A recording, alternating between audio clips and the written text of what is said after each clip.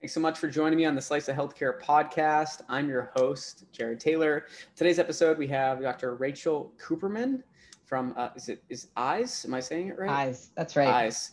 I like how you have it spelled too. You'll have to, what's the exact spelling of it? It's EYSZ, and it's I plus the abbreviation for seizure. So it's Eyes. I like it. Yeah. And people will see your logo, pretty cool logo. It's kind of like this, it's almost like a technology looking, is that what you were going for with it? Eye brain.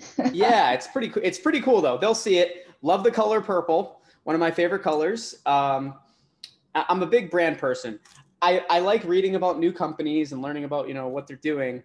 But the first thing that draws me to them is, do I like the logo? And I will say I tend to give the ones that I like the brand and logo to a little more extra time because it catches my attention. So you pass that part of the equation. And Excellent. I'm excited for us to chat. It's great to be here. I'd love if you kind of kick things off. And just so the audience knows, you're traveling right now. We're actually this is the first time this has really happened besides when I had a conversation with the head of innovation at Tampa General, that someone's actually in the same area technically, because you're at an event down here. But I'm excited for us to chat. I'd love for you to kick things off by telling the audience about your background, and then we will go into more about Eyes. Great. So my background is I'm the child of a scientist, and science was always kind of the be all end all in my life. And I did my undergraduate training in physics, very technical oriented, did a neurology, pediatric neurology fellowship, epilepsy after that, and then went on to run the epilepsy program and clinical neurophysiology program at UCSF, Benioff Children's Hospital in Oakland. And as someone that has lots of technical expertise, really kind of taking ownership of patient care was a very eye-opening experience. All the technical experience in the world isn't going to help you kind of communicate and advocate. And it's really a skill that I needed to learn after I started. And ultimately, that's what led me to found Eyes. Interesting. Yeah, you do have a very technical background, which honestly, for the space that you're in too, is very much needed, especially to really create a great startup. I want to focus in on this problem. This was one of the things that you and I chatted about when we were kind of preparing for this podcast. Is you have some stats in kind of your deck, I guess, that kind of lays out how big this problem is. Can you explain to people that maybe aren't too familiar with epilepsy how big of a problem it actually is in comparison to some of the other things that we kind of focus in more on in healthcare? Yes, so epilepsy is a neurological disorder, which is characterized by recurrent unprovoked seizures. And many times it's accompanied by cognitive challenges, which can be worsened by medications and treatments.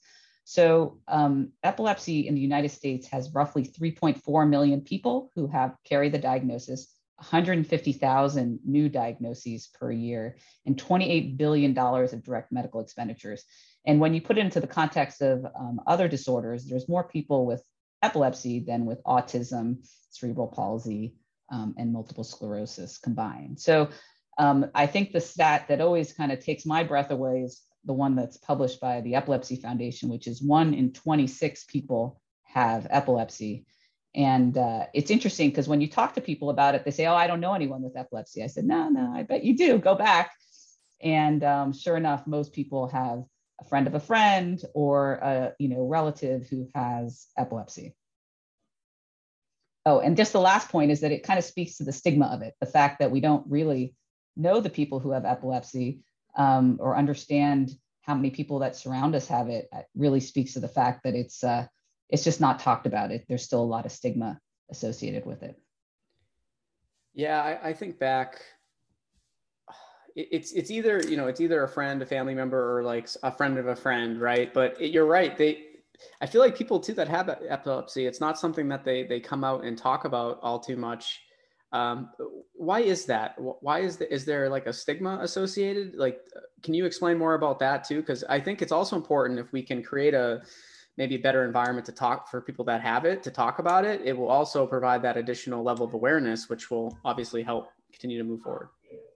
So there's definitely a stigma about it. I mean, one of the big challenges is really the unpredictability of it. So people who have epilepsy um, tend to self-restrict. So many people can't drive if they're having frequent seizures.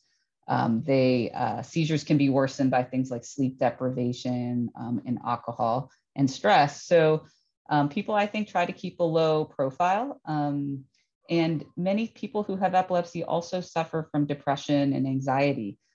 So that can that can affect you in and of itself and affect your life choices.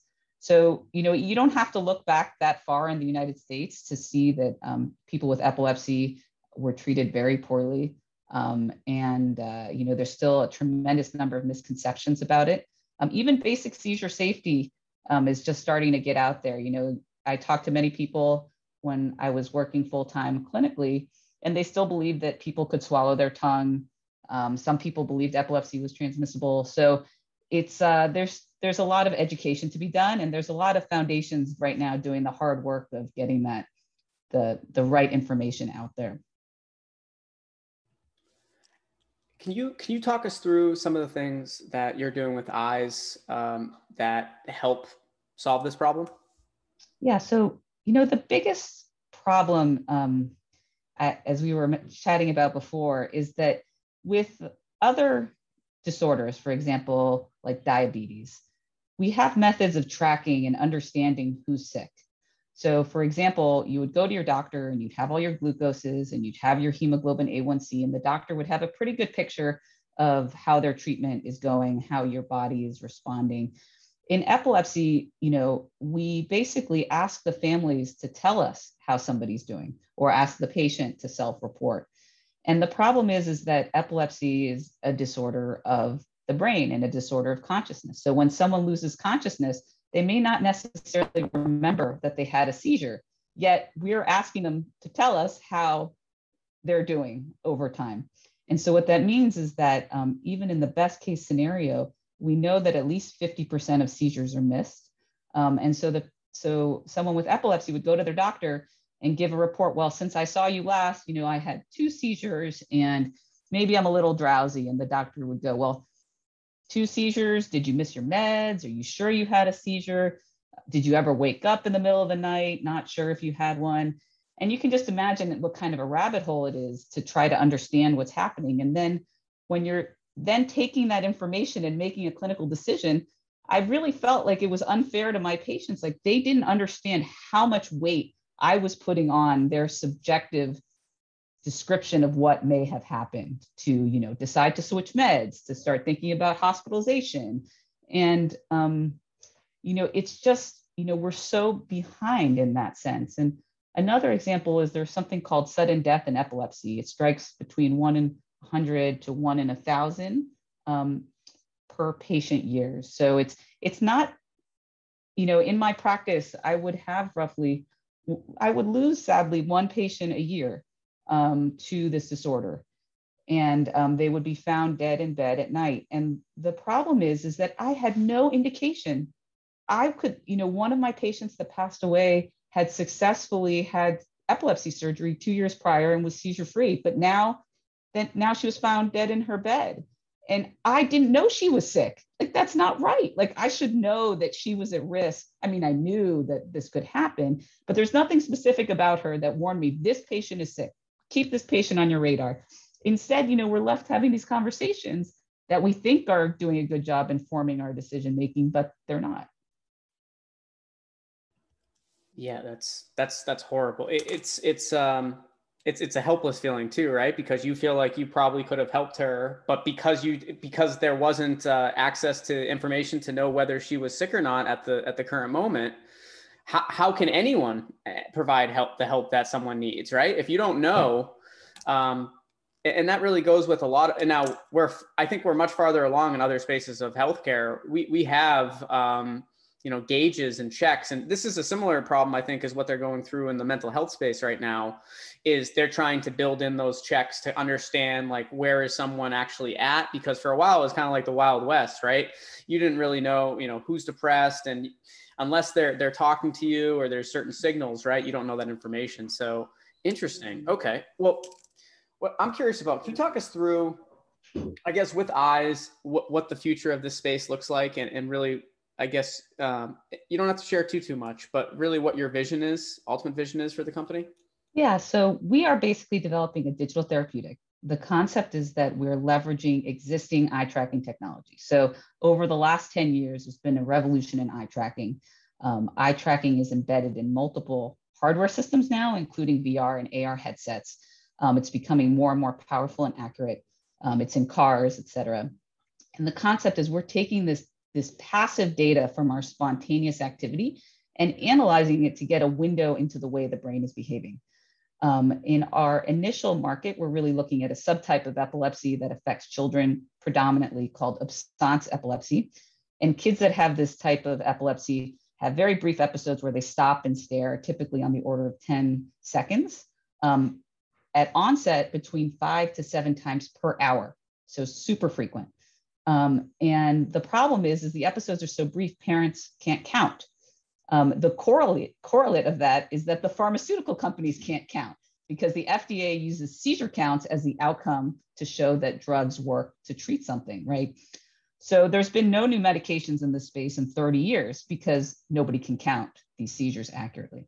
So the concept is really that someone would be wearing our device. We would be able to get a baseline seizure burden, what their seizure count is, what their cognition is like pre-treatment.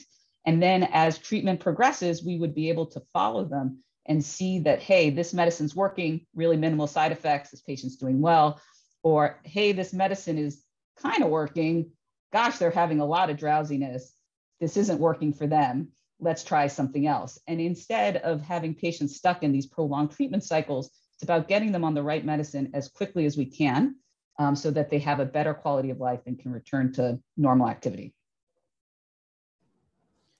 What's next for the company? Yeah, so we're currently running a clinical study out of 4 sites. We're taking our algorithms that we developed when I was at UCSF and refining them in preparation for a pivotal study that we hope to start early next year with the getting ready for the FDA submission by the end of next year. So the goal really is to get this initial absence epilepsy seizure monitor on the market in the next year with the plan of expanding to other seizure types and other neurological disorders. And the goal really is to provide treatment support so clinicians can make appropriate decisions or personalized decisions for their patients based on real data.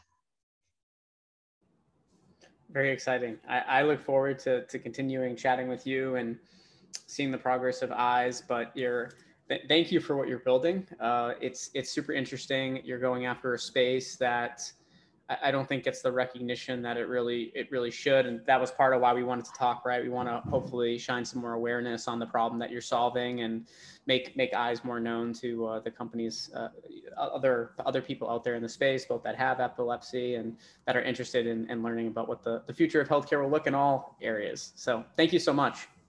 Thank you for having me on. And we're also fundraising, so feel free to check out our website, www.eyezlab.com. And I'll throw one of the links to, because you are doing part of your raise is crowdfunding, right? Exactly. Yeah, the goal really is to make this accessible to the people who this is a challenge for or care about this, and to bring them along on our journey. Perfect. Yeah, I'll throw a link for everyone listening in the show notes, so you'll be able to easily go check that out. But yeah, thank you so much for joining me on the podcast. Best of luck. It was a pleasure, Jared. Thank you. Thank you to everyone that listened to this week's episode of the Slice of Healthcare podcast. If you'd like to check out more of our podcasts, we're available on all the major podcast channels. And you can check us out on our website, www.sliceofhealthcare.com. And that'll have all of our past guests on there. You can see our sponsors, and you can learn more about actually becoming a guest. Thanks, and look forward to another episode next week.